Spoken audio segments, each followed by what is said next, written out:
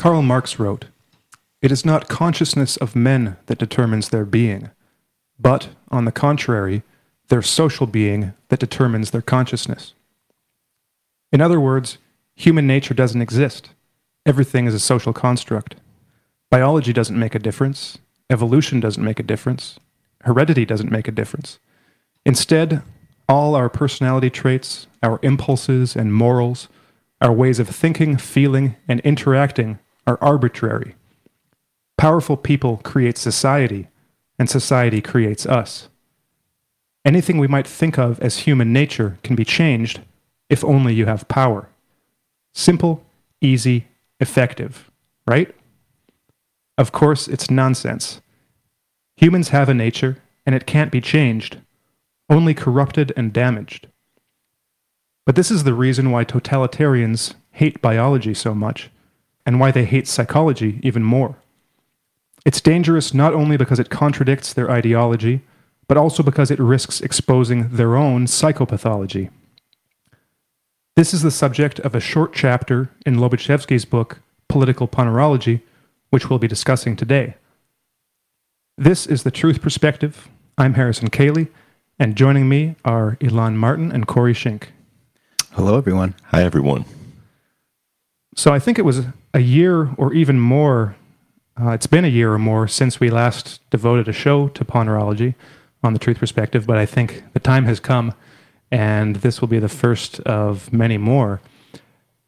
And today we're going to be talking about a short chapter, might even be the shortest chapter in the book, on psychiatry and psychology in pathocracy. Pathocracy being a system of government ruled by people with personality disorders. We won't be getting into a lot of the background information. Maybe, at certain points we'll give a little bit of background, but really if you want to find out all the background, read the book, because everything that comes later on the book is kind of premised on parts that come before it, and it's impossible to just talk about everything in the book when you're discussing a portion of the book. It would just, we'd have to read the entire book, and then what would be the point? So, pathocrats or totalitarians don't like biology. And we've seen a hint of this in the news, in just current events over the last year or so, with the rise to fame of Jordan Peterson, for example, and his repeated warnings that they're coming after the biologists next. And what he means by that is, that from his perspective and the area that he focuses on, this kind of postmodern neo-Marxism, is that these people have an ideology with certain fundamental core axiomatic beliefs about human nature, or the lack of human nature, and that affects not only their approach to education and their own philosophy, but also the policies that they end up promoting and even writing, and the battles, the ideological battles they get into on the news, on university campuses, and in newspapers and everywhere they have any sort of influence. And what Peterson would say is that the reason that they don't like biology is because basically the biologists say certain things, certain facts that demolish their position. Because you can't believe in science and at the same time believe that gender is a social construct, for instance, because the two are incompatible. One is right, one is wrong, and the only way to believe that gender is a social construct is to believe or to not believe in the facts. So they have to attack constantly, and they cannot cede any ground to what is just very basic scientific knowledge. Now, one of the things that Peterson doesn't talk about so much is what we're going to be focusing on today, and that is the role that psychology and psychiatry play in that. Because he would be just as correct to say that they're coming after the psychologists next, in general, and not even with a particular reference to biology. Because as Lobaczewski discovered very early on in his career, and for the entirety of his life living in Poland during basically the communist era there, psychology is the most censored and the most dangerous science to a totalitarian ideological system. And why that is the case is something that we will be getting into. So to start out, I want to just ask you guys if anything jumped out at you in this chapter while you were reading it. Well, there are a number of things that he broadly gets into that I felt were directly relevant to the types of things that we're seeing, especially here in the U.S. and in the West, over these past few years and few decades. There was one quote that jumped out at me in particular that gave me food for thought. He writes, "Controls are exceptionally malicious and treacherous in the psychological sciences in particular, for reasons now understandable to us. Written and unwritten lists are compiled for subjects that may not be taught." This is what you were intimating a moment ago in your intro, Harrison. "And corresponding directives are issued to appropriately distort other subjects. This list is so vast in the area of psychology that nothing remains of this science except a skeleton picked bare of anything that might be subtle or penetrating." So we're going to get into some of the biological and social lists of things that are verboten in the U.S. a little later, I think. But this paragraph definitely jumped out at me. And I don't think that they exist as such. I think that there is a type of a groupthink. The psychological elites, the people who write the manuals and the handbooks, the DSM books that are unspoken, but that are kind of adhered to in a subconscious way by many of the people who hold positions of power in various institutions, like the National Institute of Health, and among others. So I do think that it's a kind of an unconscious adherence to subjects that shouldn't be looked into too closely or get poo-pooed right off the bat because they don't fit into a prescribed list of ideas that are acceptable. And I think it exists very much on that level. Well, I think just to take that apart a bit, we need to clarify or differentiate two different phenomena. Because what Lobaczewski is talking about is, he says he's talking about an actual pathocracy like the Soviet Union where written and unwritten lists exist. So there actually would be a list. It would be the same thing in a place like, what used to be called the Islamic State of Syria and the Levant, an actual totalitarian system that exists that is totalitarian in nature. What you're talking about is more of this unconscious internal censor is more a product of a hystericized society, what Lobaczewski would call. That would be one that is at risk of becoming a pathocracy, but is not yet a pathocracy, as defined by Lobaczewski. Like Lobaczewski talking about the full shebang when he's talking about a pathocracy. This would be a totalitarian system where everything is controlled, where every position of authority from your local village, your local town council, and even lower than that, every neighborhood is occupied by a representative of the political party that rules the entire country. And it's this enmeshed total network of control to the point where the person on the street, you can't walk down your sidewalk without wondering whether someone from the party is watching you and will report you to the authorities for the wrong look that you give someone. They're slightly different they're vastly different phenomena that will nevertheless share some phenomena, some characteristics in common. Like, for example, he gives the example later on in the chapter of the abuse of psychiatry for political purposes. And this would be, for example, as was used in the Soviet Union and in the satellite Soviet communist countries, the use of a psychiatric diagnosis as a way of putting away political dissidents. So these would be just political dissidents with no psychological abnormalities who are labeled by an official psychiatrist as being schizophrenic or some other category of mental illness, and then confined to a psychiatric ward as just a substitute for putting them in prison, just an excuse to get them out of the way. And Lobaczewski mentions that this sort of thing, calling someone accusations of someone being mentally ill and using that as a way of getting them put in prison or not in prison, but just taking them out of regular society, is used in practically every country that has psychiatric institutions. It's a universal problem that then becomes actual policy, actual government policy, or even maybe, if not official, an explicit policy, then an implicit and commonly agreed on but not publicly acknowledged policy of putting away dissidents or using the psychiatric system.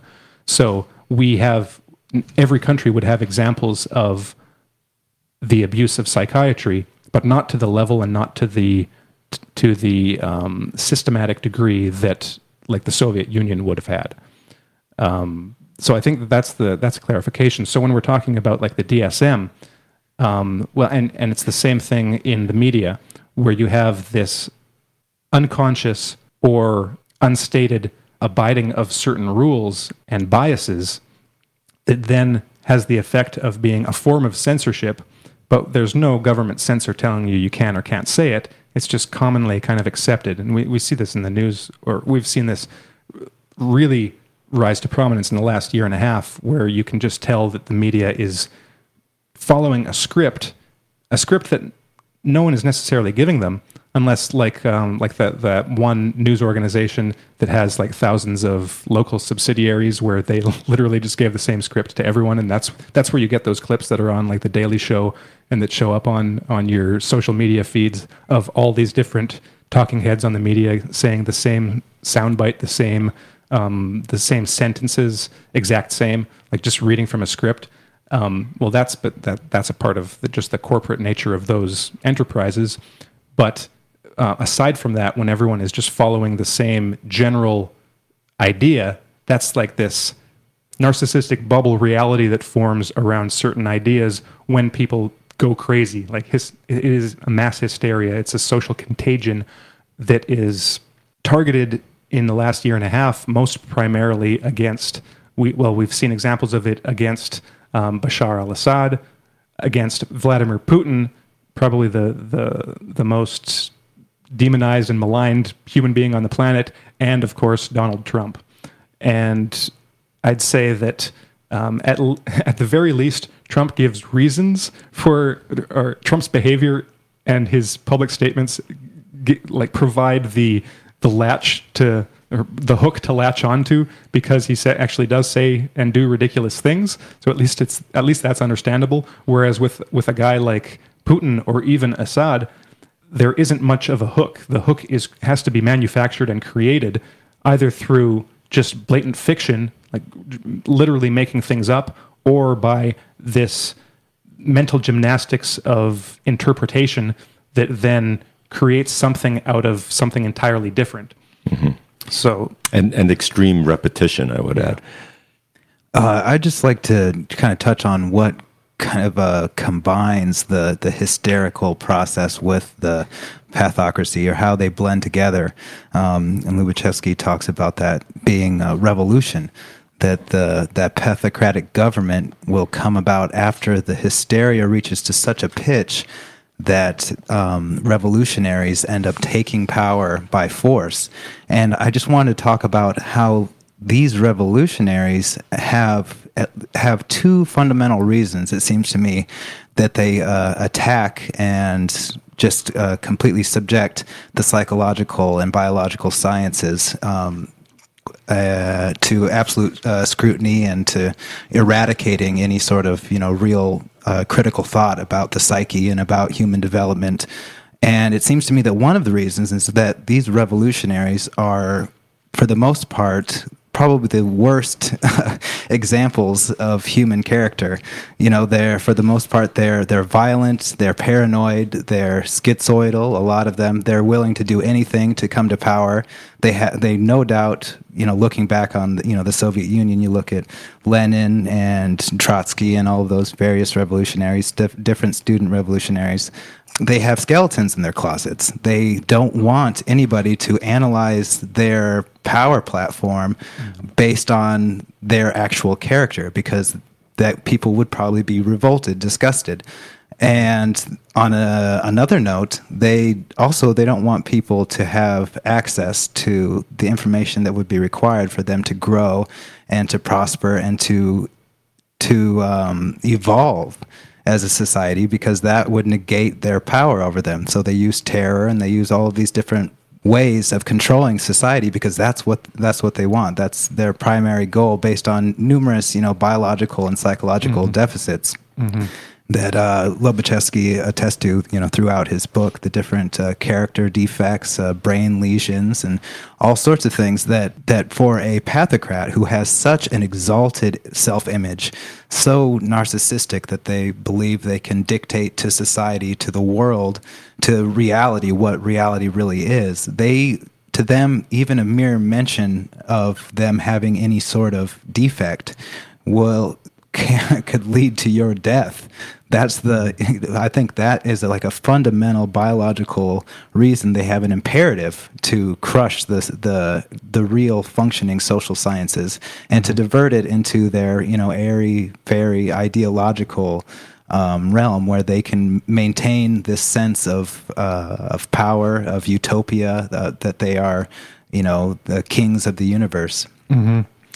And that's the main point, I think, of this chapter, is that the reason that pathocrats target psychology so hard is because it is within psychology that the possibility exists of, as Lobaczewski puts it, diagnosing the system and thereby potentially defeating the system, because that is their greatest weakness, of being exposed for what they are, having their ideology exposed as a mask that is covering over just basic psychopathology.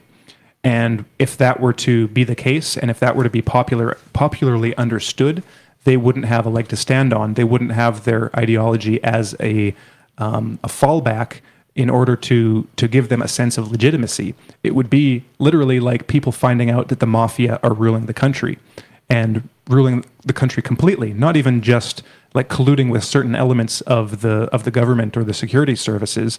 Literally, the government is a mafia, the entire, like from the top to the bottom.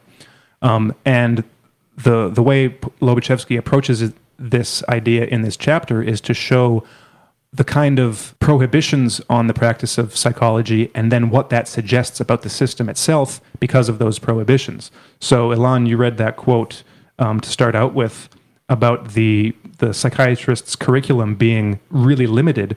To read a little bit that expands on that, he says that a psychiatrist's required curriculum contains neither the minimal knowledge from the areas of general, developmental, and clinical psychology, nor the basic skills in psychotherapy.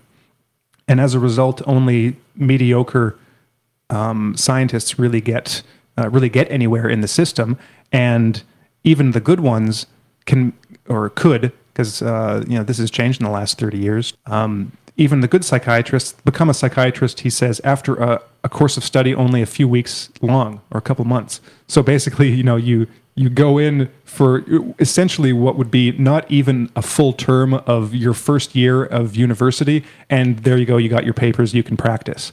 And what better way to keep people, or to keep the entire psychological and psychiatric community from being truly effective than to totally limit their professionalism and their competence.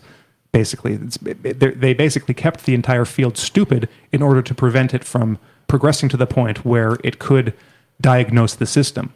Now, ironically, well, they were successful and unsuccessful at the same time. They were successful because they managed to keep a lid on the development of these sciences to such a degree that the communist system was in operation in various countries for anywhere from like 40 to 70 years before the entire system fell down. And even after that, there were remnants, of course, but by 1990, it was pretty much done. And he continues a bit after that quote that I just read, giving some specific examples, he says that the prohibitions on psychology and psychiatry engulf depth psychology, the analysis of the human instinctive substratum, together with the analysis of dreams. And just to get into those a bit, depth psychology is commonly traced back to Freud, Jung, and Adler, because those were the first psychiatrists to get into the issue of the unconscious.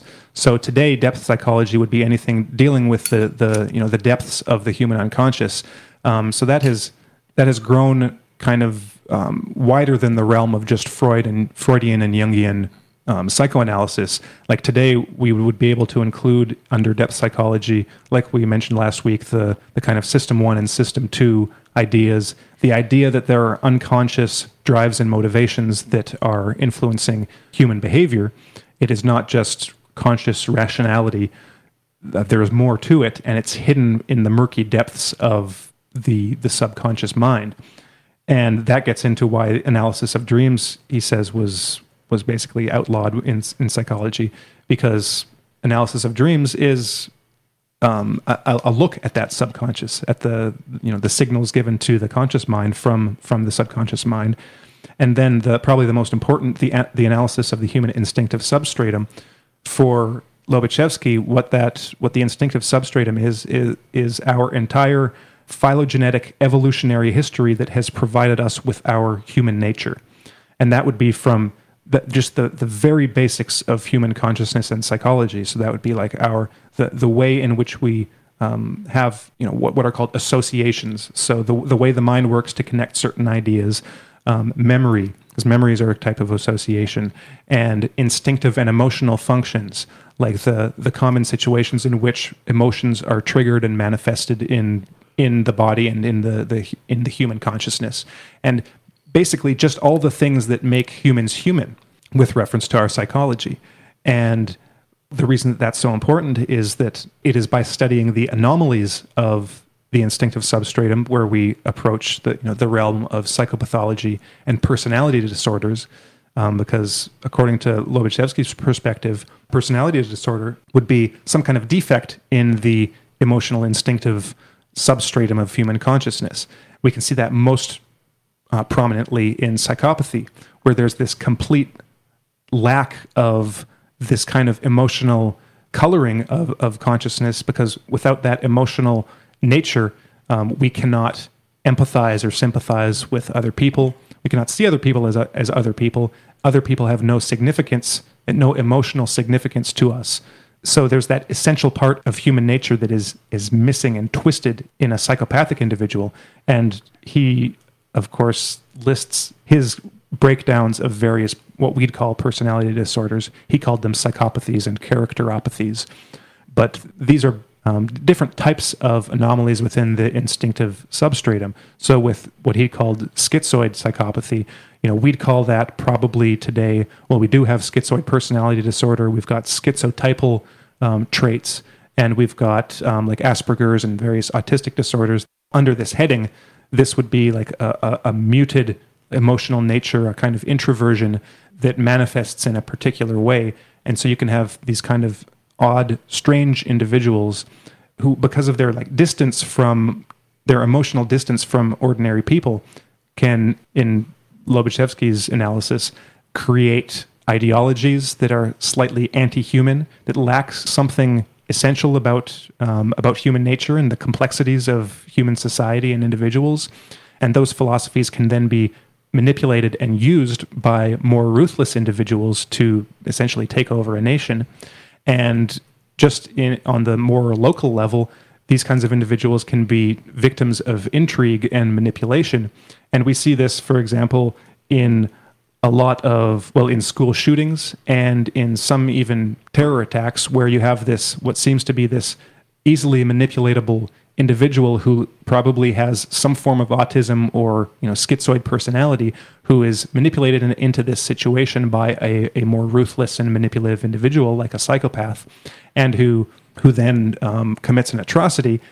Probably most prevalent in, I think these days, at least in the West, in the school shooter phenomenon, where you look at a lot of these guys in the past 10, 20 years have just really matched the definition of schizoid as Lobaczewski gives it.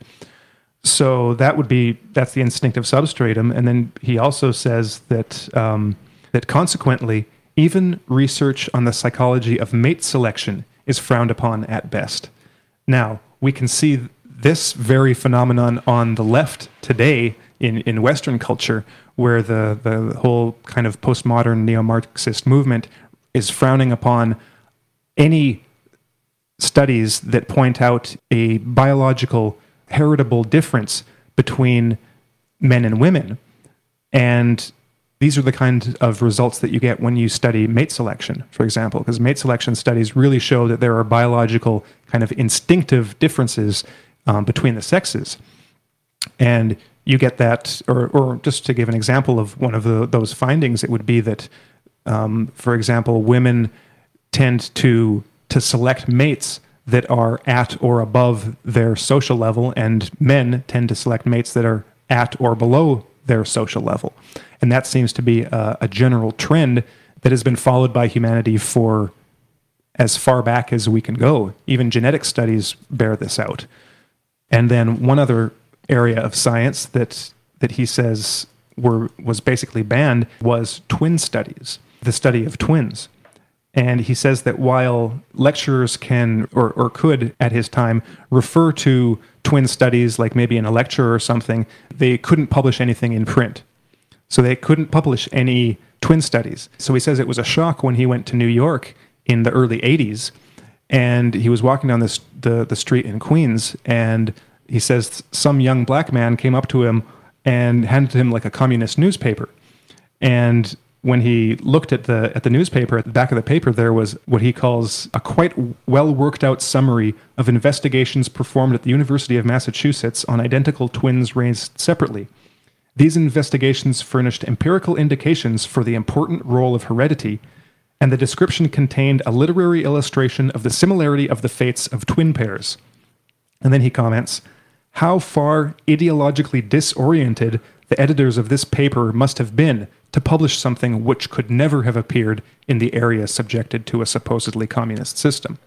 So here are these American communists talking about twin studies, having no idea that if they were actually to go to a communist country, they would never be able to even read that information. And well, he talks about that a couple times in this chapter, just the disconnect between the foreign kind of pro-communist propaganda in the West and how far removed that was from reality, and how he'd talk to people and about communism, and they'd be sure that in communist countries that psychiatry and psychology must be flourishing, and the sciences must be great, and they must have good social services, providing psychological care to people that need it, and like mentoring to young people, and he'd kind of burst their bubbles and say, all that stuff is banned. We're not allowed to do anything like that's. You'd get taken away to a dark place for even talking about those things, and all the people he talked to in New York would be shocked. It's like, oh, why is that? And that's the question that he's setting out to answer. Why is that? It's because all of these things have something in common in what they are preventing people from knowing and from coming to know. And that gets to the big one. He said that the study of psychopathy in particular was totally verboten. You could not publish any studies on psychopathy whatsoever. It was like a complete blackout on that subject. And why? Why would they ban that? Well, it's because psychopaths in such a system rise to the top. So they would not allow a description of themselves to get into, first of all, the academic world and the professional psychiatric community, and from there into the general population. That would just be too dangerous. Well, yeah, the psychopathy is what gives these systems that distinct sadistic edge that differentiates them from so many other governmental systems. Well, that's what separates a pathocracy from just kind of like a crumbling social order. But I just wanted to go back to something that you were talking about earlier when you were discussing the differences between the different character disorders and normal people. So in the book, Lobaczewski discusses the fact that in this chapter, he says that these pathological individuals consider themselves normal, and they consider normal people abnormal. And when you look at the trajectory of Western society today, you look at the fact that Jordan Peterson has come out and he states the most banal, fatherly advice, and society goes absolutely nuts because they think that he is the devil incarnate. He is abnormal. The people that he's speaking to, that he's giving just basic advice to, are abnormal. And I think that one of the issues that separates the normal from the pathological is the fact that normal people, they accept certain conditions. They accept the mundane life that we have, that we work and we have families and we die, but we have these emotional connections. We learn as we go. We face challenges. We face challenges together. We find comfort and integrity in facing challenges together. But, in a mundane sort of way, it's much more gradual. You look at families that, over generations, they go from poverty, but, maybe one member of the family works his way into a better paying position, and then, then hit that branch of the family is, in a better economic position. But, over time, that's just what people do. You just work and you live, and it's mundane and it's normal. But to the pathological individual, it's life lacks that dimension, and everything becomes some form of activism. They become activists, and for some of them, for what could nominally be good causes, but they are agitating based on this defective instinctive substratum that we discussed, and that's all that they can do. For the normal human world, for them, it looks like some sort of a, it's ugly, it's disgusting, it's something to be frowned on. It's the deplorables. They're the weirdos, the peasants. We need to go save the peasants, or we need to educate the stupid lower classes.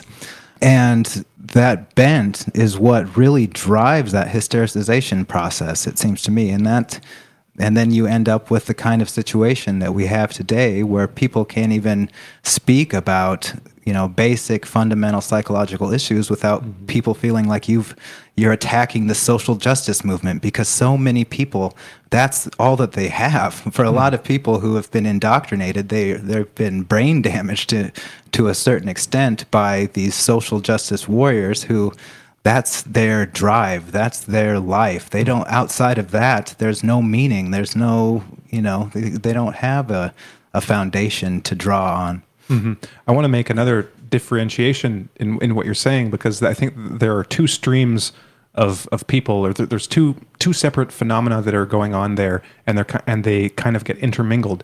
And this is kind of referencing back several chapters in the book, where Lobaczewski talks about the cycle of hystericization, and what basically happens in a society is that you get a hystericized kind of upper class.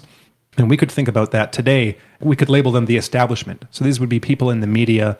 These would be fairly well-off, left-leaning politicians or just citizens. You can get the same thing on the right, but in the left it's really prominent and really noticeable. So you have this, it really creates this kind of tribal bubble where they perceive themselves a certain way. They have their own worldview, and no one else really fits into it. So they have no real connection with the real working class, or the people that they say that they represent or that they claim to represent, and they actually treat them with a certain amount of disdain, like Hillary Clinton calling Trump supporters deplorables.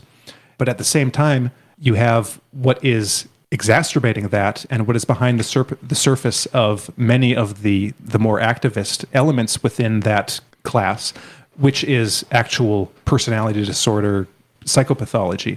And that's where you get this really distorted worldview that forms from the bottom up, like from the very nature of these people's consciousness, where they are looking at the world not only from this kind of self-hypnotic, bubble of this world that they've created, but from just the very way that they see the entire world. And these would be people like Sam now describes in Inside the Criminal Mind. People with a criminal mind, they look at normal people who are relatively or even averagely conscientious and industrious, people like you said, who build their careers, who work hard, starting a business, having just some degree of success. It doesn't have to be a huge degree of success. It's not like they necessarily go on to lead a Fortune 500 company or something, but just people who establish a career or make enough to support their family or to lift themselves out of poverty and to enter like the middle class. And they look at those people and there's this strange kind of contradictory attitude that they have, because on the one hand, it's as if they want that for themselves. It looks as if they admire such people on the one hand, but on the other hand, there is a disdain and a resentment towards those people because they want all the good things that those people have, but without doing any of the hard work. They seem like suckers. Yeah, those people are suckers. Well, yeah. So for the real criminals, not necessarily just people with certain of these personality disorders. For the real criminal mind, yeah, they see those people as suckers for having to work for that. Whereas, like for the criminal, for the psychopath, they think that they deserve that just by virtue of who they are. They are so great. The world owes them. The world should give them that just because of who they are, just what a great person they are. They deserve it. So there's this disconnect, this rift in the instinctive substratum between what a normal person does, how a normal person goes about life in general, and the kind of self-entitled, arrogant position of the personality disorder like criminal who looks at them as a sucker and as a potential victim and target, because they will take what you have either through like lowbrow common criminal methods or by gaining political power where they can do it using the long arm of the state. Well, it just seems that everything about Western culture is kind of designed to induce the criminal mind to some degree. Back that up. Well, in the sense that our priorities, Corey, you mentioned Jordan Peterson.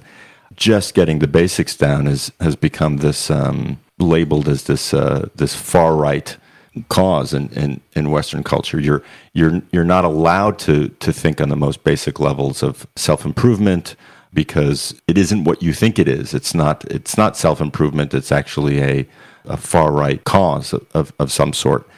But again, that's coming from this tiny establishment class that presumes to speak for everybody, when if you look at what's actually going on the ground, most ordinary people just live by that philosophy. They're trying to put their lives together, they're trying to be successful, they're trying to be conscientious, and in general that tends to work. If you're working at some dumb job, you just put your mind to it, you'll get promoted. You might get a better position. You'll get paid more. You'll get more responsibility. Like the way the world actually works is way far removed than what the people, for example, criticizing Jordan Peterson, the way they think the world works. Like they're just this tiny group of like strange radicals with these weird viewpoints that happen to have all of the media on their side because they are the media. So when you turn on the news, you'll get their perspective when it has very little in common with what normal people actually do and how they live their lives. Oh yeah, absolutely. They not only have the media in control at this point, but they also have academia. Academia in the U.S. and in the West has become the platform for these very vociferous voices that are meant to shut down any kind of thought in this direction. So you have that going on. You have a lot of people like Peterson paying attention to how academia has become this platform for liberal thinking and shutting down thought in all these different areas. It reminds me of another portion in Political Ponerology where, having gone to university, Lobaczewski experiences his first run-in with the professor who basically spouts nonsense for hours at a time, a few times a week, and ideologically brainwashes those who are brainwashable. in these classes. So this is it's a textbook case of how indoctrination is working in the U.S. among those young people here who are ostensibly going to expand their view of the world and acquire self-knowledge, but are being subverted by ideas that are nonsensical in the sense that they're not based on science, they're not based on fact and research, but are merely assertions, vociferous, emotional assertions that are telling these young people, you should think this way or you are part of the problem. Well, who wants to be part of the problem? I think I'll just start to think this way. So this is a major kind of a cultural, societal effort in brainwashing that is in large part the cause of a lot of the demonstrations and the movements that we're seeing today. And it's quickly devolved into violence and basically shutting down by any means necessary those voices that would seek to offer alternative, not even alternative, but just very basic explanations or points of view of the types of problems that we're viewing in the U.S. and the West today. Well, it's really scary because the seeds of all this, like what Lobaczewski's talking about, have been growing for years in the States. So when you look at what's happening in the universities and the rejection and the disdain for like biological science, just as one example, that is a very dangerous trajectory to be heading down. And you can see more seeds not in the sense of like a directive from above, but just in the way things are kind of organically growing. Like, to get to that point, I'm going to use an example from Solzhenitsyn. He talked about in the Soviet Union how the kind of criminal class, there was a specific phrase that the communists used for the class of just inveterate, like career criminals. And I think it was something like the socially acceptable class or something like that, the socially acceptable criminal class, because these were the people that were... Well, first of all, the only reason that they were criminal was because of the social construction that made them criminal. That would be the previous society, the previous non-communist society. So that, first of all, that was the only thing that made them criminal. And so second, they were redeemable because by creating the communist utopia, then they no longer had the negative effects of prior civilization that would make them criminal. So they were, in essence, let off the hook. While they may have been arrested, and they were arrested for various crimes, they were given the preferential treatment in the prison camps. They were the ones that ruled over the political dissidents that made up the majority of the people that were arrested. So the criminals had this elevated status within Soviet society. Now, there's something like that. There's the seeds of something like that going on today. And this ties into another phenomenon that Lobaczewski talks about regarding the diagnosis the pseudo-diagnosis that gets applied to psychopathy. So he says one of the ways that psychopathy is masked in a pathocracy is by the creation of a diagnosis that is kind of broad enough that it combines several different mental disorders from various different causes. And then that is like the catch-all phrase that is applied to what would include the phenomenon of psychopathy. And we see that we've seen that over the last several decades in Western societies with the label of antisocial personality disorder, for example. So you have this diagnosis of antisocial personality. Well, the problem with that diagnosis is that there can be several different disorders going on or causing that antisocial behavior that would lead to that diagnosis, but there's no way just with that diagnosis to isolate the phenomenon of psychopathy. And so psychopathy kind of can hide within that diagnosis without being totally identified and recognized by the general population. It's like, oh, well, that's just an antisocial person. Well, what's hiding within that antisocial personality disorder? Oh, well, there are psychopaths there. Oh, well, what's psychopathy? Oh, well, there are psychopaths that are not necessarily criminal or that don't fully, or there are more features to psychopathy than just antisociality. And even then, you can get some psychopaths that don't really present with the typical antisocial personality, characteristics. They're much more cool and calculating. Well, they just don't totally resemble that diagnosis. Now, what I see happening in the kind of leftist activist movement is a similar excuse making for the criminal class, for the criminal elements within their own movement. And there are a couple examples of this. One I just saw recently. It was one of those funny little clips of someone going around a big protest and interviewing people and asking them what they think and trying to like poke holes in their beliefs. So this one was about immigration. And so this guy was asking questions to a couple of the people in this protest, and he asked something to the effect of, "Oh, well, so should MS-13 be let in the country?" And the guy says, "Everyone should come." And so he says, "Should ISIS be let in the country?" And the guy says, "Everyone should be allowed in." So this guy was saying that ISIS and MS-13 should be allowed in because it's bad to not let immigrants come to the country. So he was letting this guy in particular was letting his ideology, his ideological beliefs, take on more importance than identifying a very dangerous criminal class who causes absolute mayhem in people's lives through murder and torture and kidnapping and drug smuggling and everything that just makes life miserable for the people around them. And that's just written off, not even acknowledged as being a problem.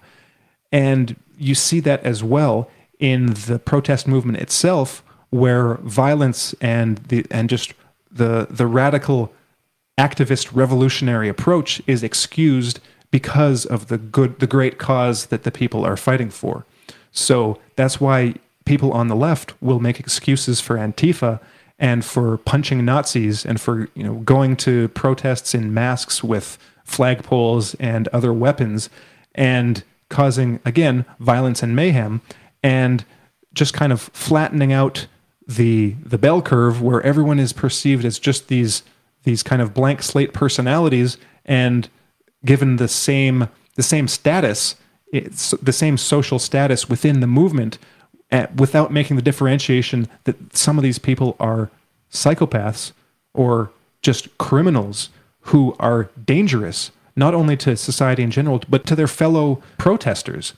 Because if they get what they want, it's that kind of person that is then going to turn on the people within the movement who aren't like them. So that guy that was saying, "Oh, bring MS-13, bring ISIS in," I mean, he'd be one of the first people to be executed if there were an Antifa revolution that took over the country. I mean, he'd be thrown to the wolves in short time. And what he'd be thinking, "Oh, well, geez, what didn't I see? How didn't I see this coming?" Well, it's because you're a total freaking idiot.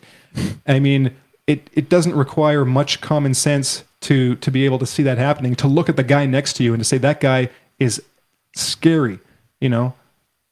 Maybe I should avoid that person. Maybe we should do something to get people like that out of our movement. But no, it's that kind of person that is inspiring the movement in the first place and turning it in that direction. And that's what the people in the movement can't see, because they are ideologically possessed. And because they think that the great inspiration for why they're doing this is more important than than cleaning their own house, cleaning out their own house in their own protest movement, and realizing that within them, like within that flock of sheep, there is a wolf and several wolves. And those are the ones basically running the show. That's really fascinating when you bring up the topic of ideological possession, because I'd been reading about a psychologist he was actually a physiologist, and people probably know his name, but Ivan Pavlov, and his research on dogs. And he basically, when you read about what he was doing, he gets an honorable mention in Lobaczewski's book. But when you read about what he was doing, a lot of his studies could be read as allegories for the social chaos that was led up to and followed the Russian Revolution, that led to the eventual installment of Lenin in power, and then Stalin butchering everyone and cementing his own power. But he began his work on dogs in terms of understanding their physiology and their temperaments in around 1900. And he continued that work for pretty much the rest of his life. He kept developing his theories, even as all society was going to pot all around him. He had one son die in a war against the Reds, and then he had another son who had to flee into exile. His family was ruined, but he established that dogs had numerous different temperaments. This is what he, talking about dogs. And he did do a lot of research on dogs, but it is clear that his goal was not to understand dogs, but was to understand the human's psychical experience, as he put it. And he won a Nobel Prize in 1903 for these experiments, which actually helped save him from the Soviet machine. But he developed the theory of transmartial inhibition, which basically is a step-by-step process of ideological possession.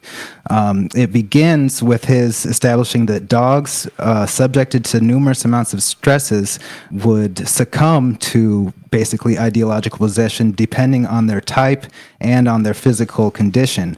And he named these three different stages: the equivalent phase, the paradoxical phase, and the ultra-paradoxical phase, which, if you think about it in the allegorical terms of people going to crazy all around you, it makes a lot of sense. So in the equivalent phase, all stimuli of whatever strength results only in the same amounts of saliva being produced. In the human being, a similar phenomenon is observed when a normal person is in a state of extreme fatigue. They report that there is very little difference between their emotional reactions to either trivial or important experiences. And now, if you look at this and you think of stimuli in terms of the stimuli from reality, from your own senses, or the stimuli from your ideology, then you start to read a little bit in between the lines of what he's talking about.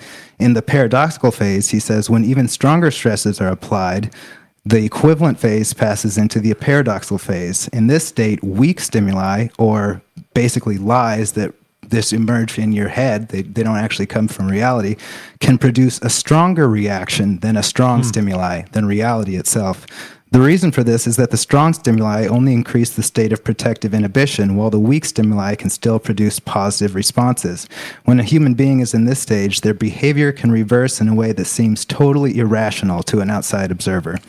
And in the ultra-paradoxical phase, this is where these conditioned responses just reverse to negative responses and negative ones to positive ones.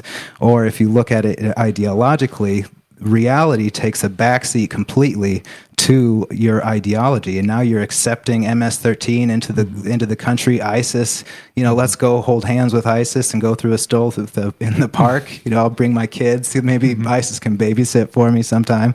And then the dog or person may suddenly find that they like what they formerly detested and loathe what they formerly loved.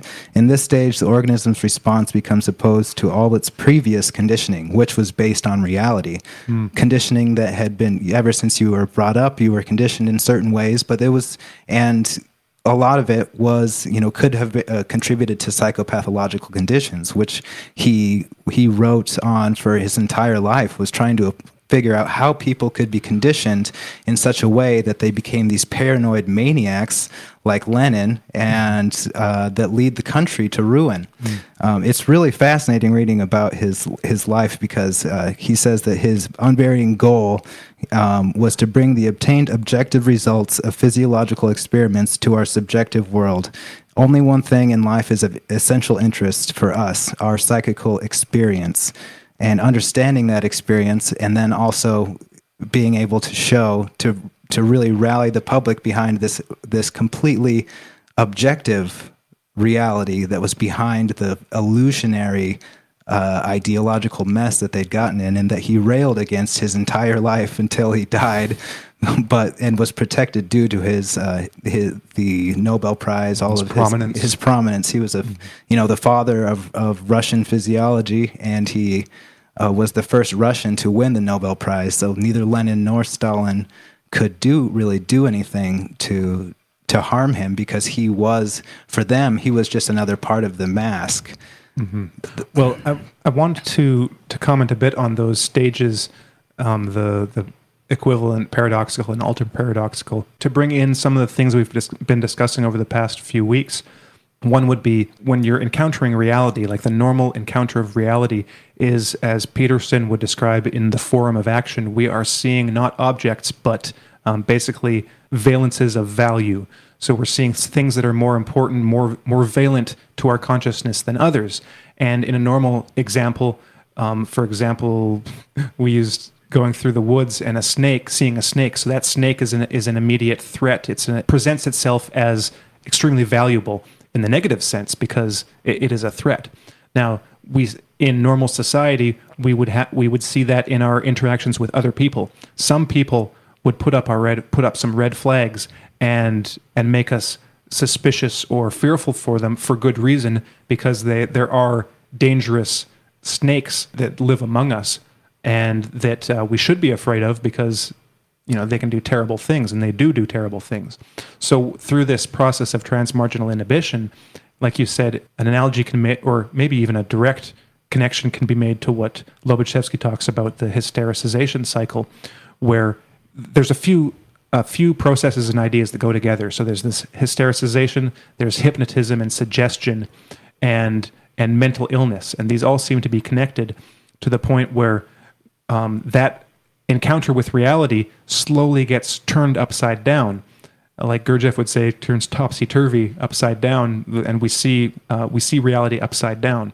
So through this process, whereas first of all, the dangerous elements within society would be seen as threatening and as not beneficial, or you wouldn't want them in your life, it gets to the point where that big threat has less of an effect on your nervous system. Mm-hmm. So you're seeing it as less of a threat, to the point where, how did he describe it? Like a stimulus or a minor stimulus provokes an increased reaction. So you're no longer reacting in a heightened way to the actually dangerous parts of society. You're reacting to something that is in fact benign and harmless. So, for example, Jordan Peterson, societally, he is harmless. He's actually beneficial for society and for what he does for individuals to get their lives together. It shouldn't even be a blip on people's radar because he is no personality disordered threat. Like, he is not one of the things that naturally we would be reacting to in such a negative way. So we have this paradoxical reaction where we see things and then it's basically blowing things way out of proportion. And you see that on the left all the time. They're making mountains out of molehills all of the time. In every area of whatever they look at, they are finding mountains, and there's pretty much all the time nothing there. And then it gets to the point where, like the ultra paradoxical, might be, correct me if I'm wrong, because I haven't really internalized the ideas yet, but where you would see this revolutionary figure, for example, and then you would see that person as the good person. So then you would be idolizing a guy like Lenin or Stalin, or in a more minor way, idolizing like the violent people at Antifa rallies, where your perception of reality has been turned completely upside down, and you're seeing threats as gifts, and the true gifts in society as total threats. And that is how societies fail. That's it.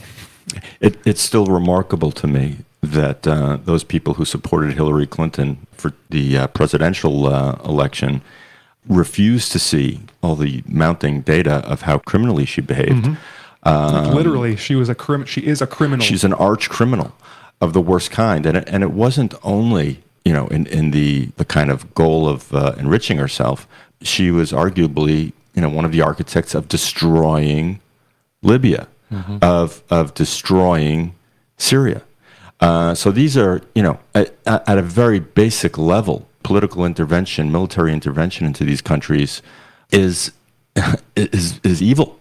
And yet, she, the liberal, the champion of women's rights, of minorities, of economic equality, very superficial kind of assessment of what she's all about.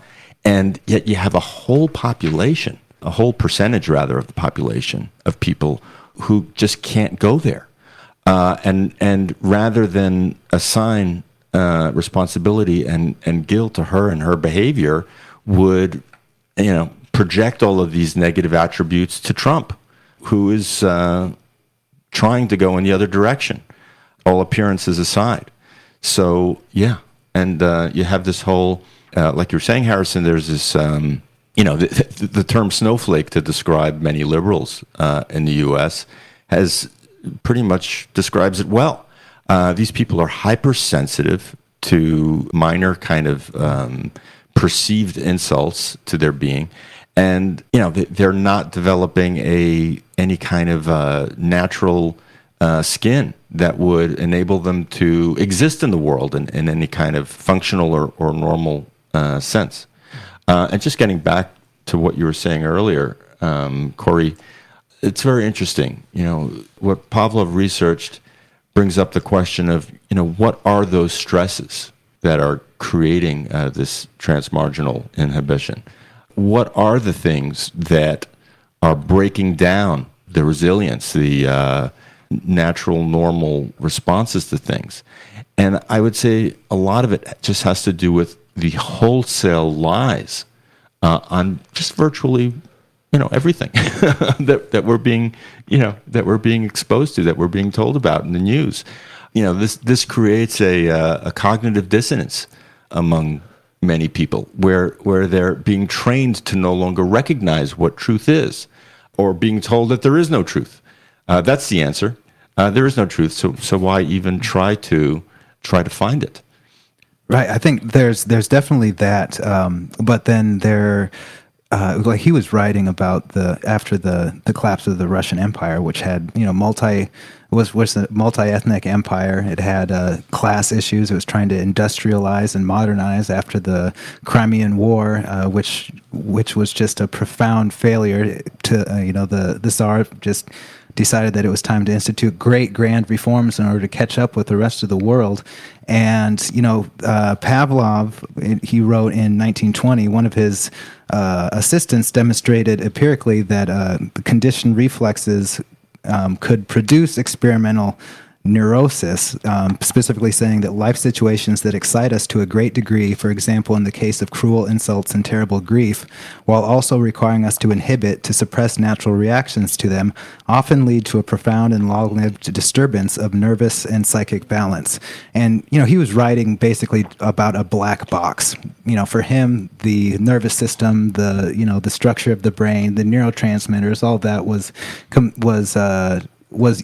there were advances in that direction, but it was still pretty much a black box. You weren't quite sure what was going on in there.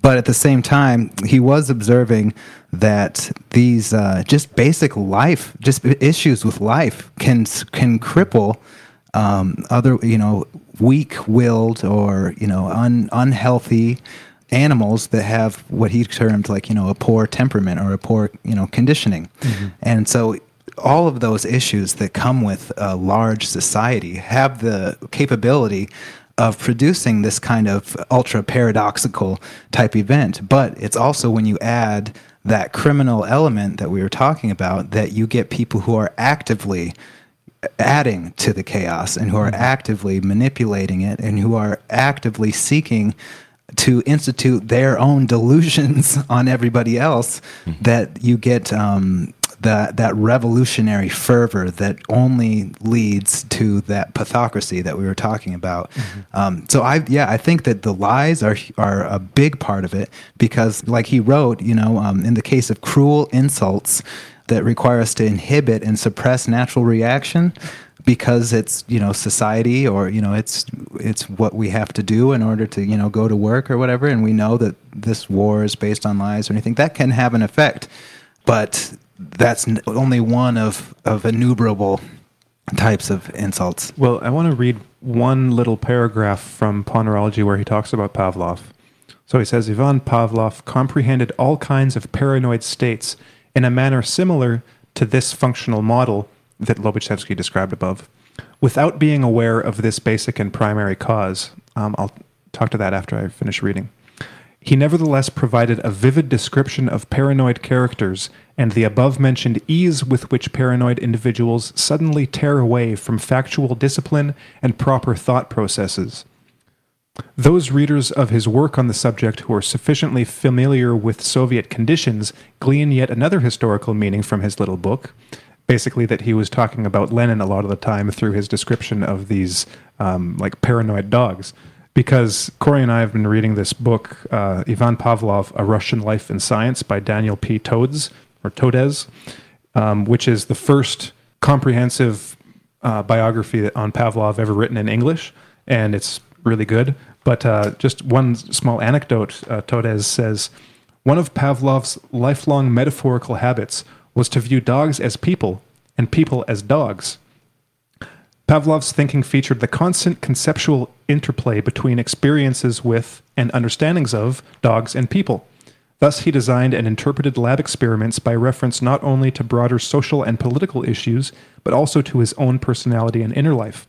As he once put it, that which I see in dogs, I immediately transfer to myself, since, the basics are identical. By the same logic, he also frequently transferred to dogs that which he saw or sensed in himself and the people around him. So I just thought that was funny. So we wonder what kind of dog Lenin was.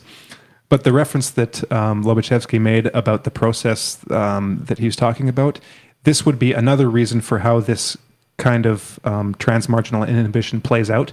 And this wouldn't be necessarily a kind of societal influence, but really on the interpersonal level, because he's talking about functional paranoia, which is acquired through the influence of, say, paranoid parents. So the way that Lobaczewski describes it, it's like when you have a parent with either a paranoid personality disorder or paranoia that has been passed on like from their parents, that will have an effect on the child. And while he doesn't use the term, it sounds to me as if he's describing post-traumatic stress disorder, which I think PTSD would fall really closely in line with transmarginal inhibition as Pavlov described it. So there's this intergenerational effect on people that creates this hampering of their thought processes and their emotional responses that then would be visible in kind of mass social movements. So a lot of the people that we might see in protest movements, for example, they might be the way they are, not necessarily because of things going on in the world and in the news. Of course, that would have an effect, but because of their childhoods. Mm-hmm. And not only that, other effects like Adrian Rain describes, like all the things that contribute to or have an effect on your brain's functioning and how that has its effect on the way you behave and on criminality. Well, I'd just like to add that reminds me of what Pavlov wrote in the paradoxical phase, when strong stimuli only increase the state of protective inhibition, while weak stimuli can still produce positive responses. Mm-hmm. If you think about strong stimuli in terms of the reality that's facing you, then it's easier to turn to illusions that are comforting illusions that are protecting your nervous system from basically, shut down in the face of a reality that's just way too complex. You can't solve it. There's social issues that are out of control. This illusionary kind of ideology that comes up is a palliative for your nervous system. Before we move on, just to flesh out that PTSD comment I made, it would be the reason I see that correspondence would be like a soldier with PTSD responding to like a backfiring car, for instance. If it was really a gun, he would have that fear response to the real stimuli, but he also has a paradoxical response, I think I'm using the word correctly, to a stimulus that isn't really a threat. So that's why you see people, someone who doesn't understand what the person's going through would say, oh, you're overreacting. You're seeing something that's not there. That stimulus shouldn't be provoking the response that we see happening in you. Well, it's because something fundamentally has been miswired in their nervous systems where they, like Pavlov saw with his dogs, they are responding to minimal stimuli with an over-strengthened response. Well, I think that would be a good point to talk a little bit about Adrian Rain and his research. He wrote a book called The Anatomy of Violence, The Biological Roots of Crime. And he had been looking into all the various types of biological, neurological influences that go into creating a violent person who may present as a psychopath or antisocial. And it's a really fascinating book because there are all kinds of considerations that he presents with a lot of data that seems to be coming to the fore right now in awareness among some who are open to facts, open to science, and are willing to question what creates an antisocial person, what creates the impetus to commit violence among some. And it's not nearly as black and white as one would suspect. You can't merely dismiss somebody with the term or the designation of psychopath. There are a lot of conditions that exist genetically. You can be influenced by a certain amount of toxification through heavy metals that might influence your thinking. You mentioned before a preverbal kind of a PTSD, Harrison. I mean, there are things that we're affected by at a very early stage in childhood that may go on to affect how much attention we're able to give certain things, what our level of arousal is. And he points to the idea that that there is a lot that occurs at a very young age that may kind of shape the behavior of a person to seek high levels of arousal. And what that means basically is in order to feel stimulated, in order to feel alive in some sense, you have teenagers who are acting out in certain ways, who are behaving violently, who are finding outlets in destructive behavior. So really a fascinating look at all those things. He poses a lot of good questions. I thought there was one interesting quote that suggested how he came against a pathocracy in the medical establishment when he was trying to put forth some of these ideas in the mid-90s. He writes, in 1994, I presented my research findings from Denmark at the annual meeting in San Francisco of the American Association for the Advancement of Science. I showed that a combination of birth complications interacted with early maternal rejection in predisposing babies to be violent offenders 18 years later. And he goes into, he and other researchers have followed the lives of people after a number of years to see how they were behaving and why. So, I mean, this is backed up by a lot of his research. He goes on to say, an article in Science in March that year published a figure illustrating my main findings under the headline, War of Words Continues in Violence Research. It reported my own hope that this new biosocial research could lead to, quote, feasible, practical, and benign ways, end quote, of preventing violence. Nevertheless, as Science reported, it was subjected to, quote, a unified and outspoken assault, end quote, by other scientists at the meeting, who characterized my findings as, quote, racist and ideologically motivated, end quote. My sample was all white, so targeting minorities was not the issue. Instead, the findings suggested that biology worked in concert with social influences, and that was tolerable. 12 years earlier, in 1982, I had to take a chapter on biosocial influences out of my thesis at the insistence of the external examiner in order to obtain my PhD, even though I had published that work 2 years earlier in a scientific peer-reviewed journal. So this is somebody who has come right up against establishment thinking, who had to edit himself in order to appease the scientific and psychiatric gods of the establishment. And by the end of the book, he's beseeching the reader, if not to completely acknowledge his data, but at least to question things, which seems to be what he was at fault of doing, just questioning things, and got accused of being ideological, when in fact it seems as though that the real people who were ideologically possessed were those who were accusing him of being ideologically possessed. They were projecting their own biases on his science, on his studies. So that's really fascinating.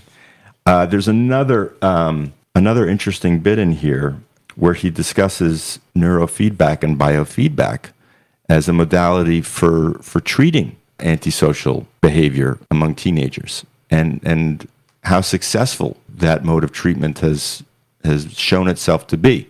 It's not a miracle cure by any stretch. There's also some therapy involved, but it has clearly been very successful for some teenagers. If you'd listened to the health and wellness show of a couple of weeks ago, Gabby and Doug interviewed Valdine Brown, who developed, I think that's his name, who developed the neurooptimal neurofeedback technology, which is helping a lot of people, not only people who have these overt issues of antisocial behavior, but of people who may just experience a lot of physical pain or stresses. But this kind of development has been decades in the making. Jim Robbins put out a book called Symphony in the Brain, A Symphony in the Brain. And the types of resistance that neurofeedback has come against in the establishment was pretty strong. The kind of irony of it all is, or rather a catch-22, is you need the scientific medical establishment to some degree to legitimize this type of technology or healing. But if you have a lot of scientists and doctors poo-pooing it from the outset, then they refuse to give the money that would go into researching it and validating it and doing double-blind studies and all those things that in science would be required to legitimize such a research. Very interesting stuff. Highly recommended. The Anatomy of Violence, where he gets into neurofeedback a little bit, and just fascinating in terms of how long it's taken for this technology to finally reach its kind of to have its day, where we can point, at least anecdotally, but through a number of studies that were finally able to occur and prove its efficacy.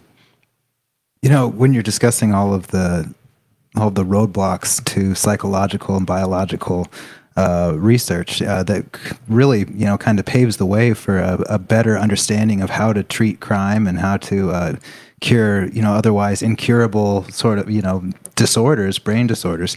I'm reminded of this quote from the chapter that the show is based on in Political Ponerology, where Lobaczewski says, "We return once more to this system's peculiar psychological genius," in quotes, "and its self-knowledge.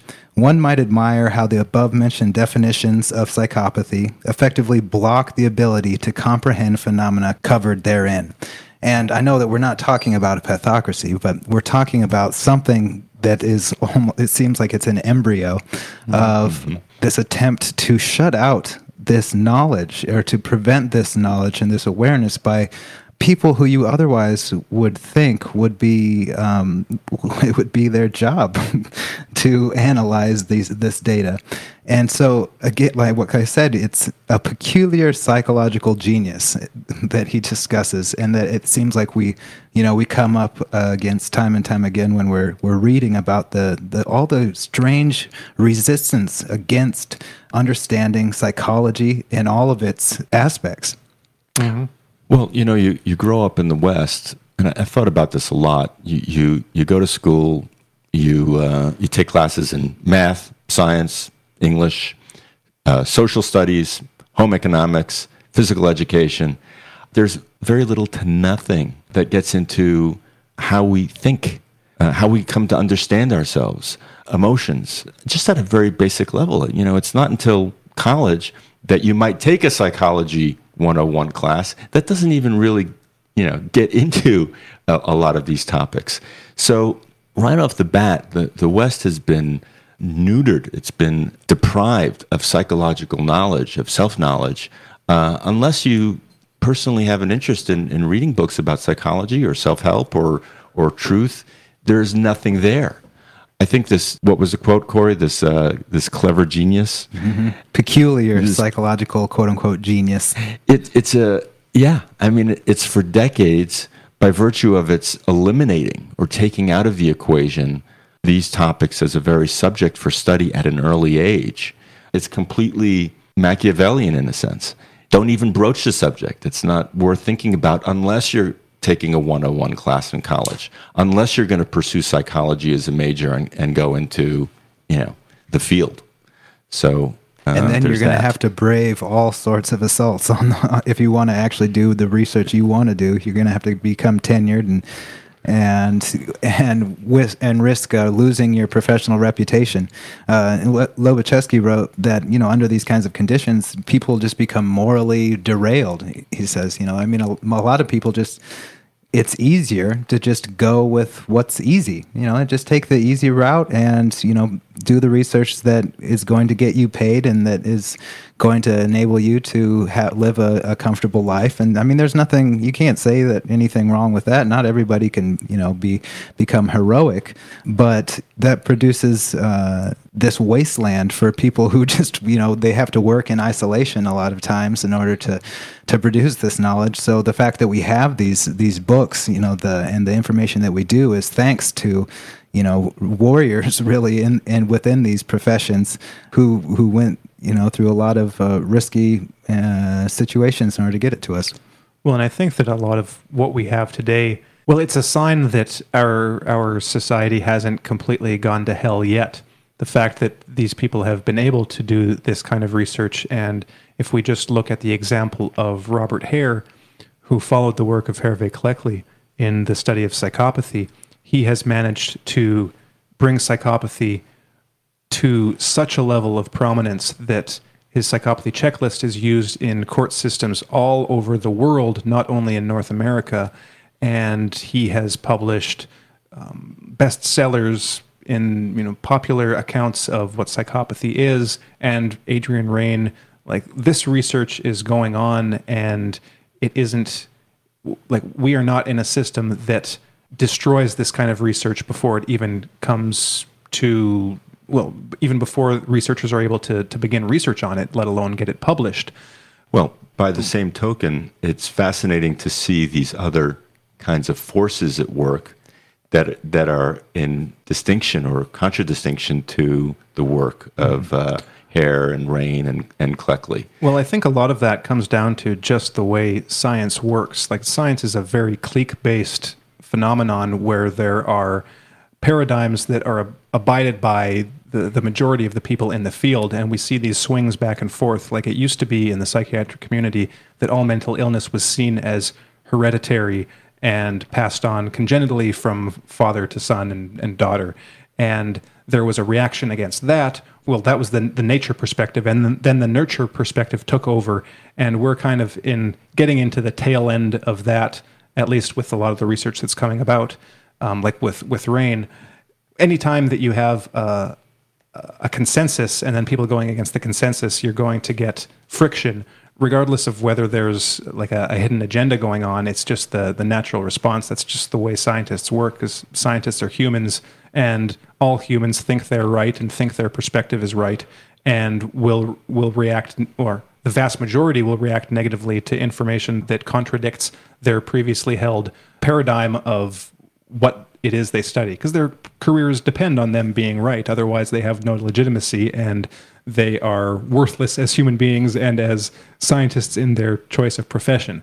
So what we have today is we have access to all kinds of information, but the society and the culture of the science that we have is not immune. There is such an amount of information that it would seem to be immune, because just the inertia of all of that data, it seems hard to imagine how all of that can just be wiped off the face of the earth in future bad scenarios. But there are weaknesses, and there are powerful forces in the universities that don't want to see this kind of thing come to prominence. Primarily, this is coming from the Marxists in the humanities departments in colleges all across North America, and not limited to North America.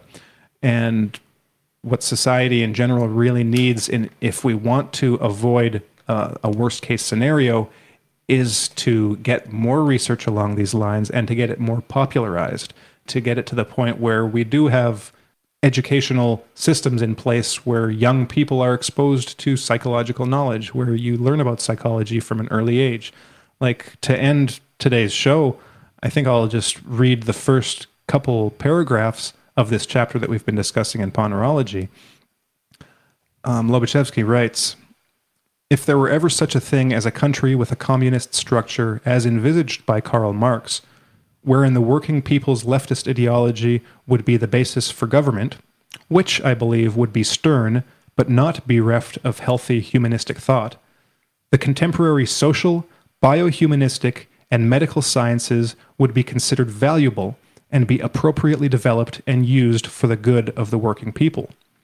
Psychological advice for youth and for persons with various personal problems would naturally be the concern of the authorities and of society as a whole. Seriously ill patients would have the advantage of correspondingly skillful care. However, quite the opposite is the case within a pathocratic structure. When I came to the West, I met people with leftist views who unquestioningly believed that communist countries existed in more or less the form expounded by American versions of communist political doctrines. These persons were almost certain that psychology and psychiatry must enjoy freedom in those countries referred to as communist, and that matters were similar to what was mentioned above. When I contradicted them, they refused to believe me and kept asking why. Why isn't it like that? What can politics have to do with psychiatry? So I think as a final thought, we should be thinking about that thing that will never come to pass, the true Marxist communist society, where if that were to work, you would think it has these things like psychological advice for youth and for people who just need help in their everyday lives. That should be something that is promoted and given to people, at all stages in life and for all problems that arise. And we don't have that yet in our non-Marxist, non-utopian society, but it's something I think that we should be striving for. And to bring it back again to Jordan Peterson, I think that's why he's so popular and why he has gotten such a big response is because he's basically providing that kind of psychological insight and knowledge to people that are thirsting for it, and something that they haven't had in their lives. Like, he's always shocked that just the small bit of encouragement that he can give someone can produce such a strong response. Maybe this is like the opposite of transmarginal inhibition. This is getting back to what reality should be like, where we respond to a thing of value like that in the way that we should. But the thing is that value should be provided. We should have people in our lives, not just Jordan Peterson on YouTube, but people in our lives that are providing support and that are guiding youths especially through the vicissitudes and harsh realities of life, because life is suffering, and if we don't have a method of confronting that and guiding us through that scary forest of dangers, then what will we become? Not very much. So I think that's something to think about and try to instill in our lives, and maybe we can do something for the next generation. I like that. All right. Well, with that said, thanks everyone for tuning in this week, and we will be back next week. Take care, everyone. Bye-bye. Take care.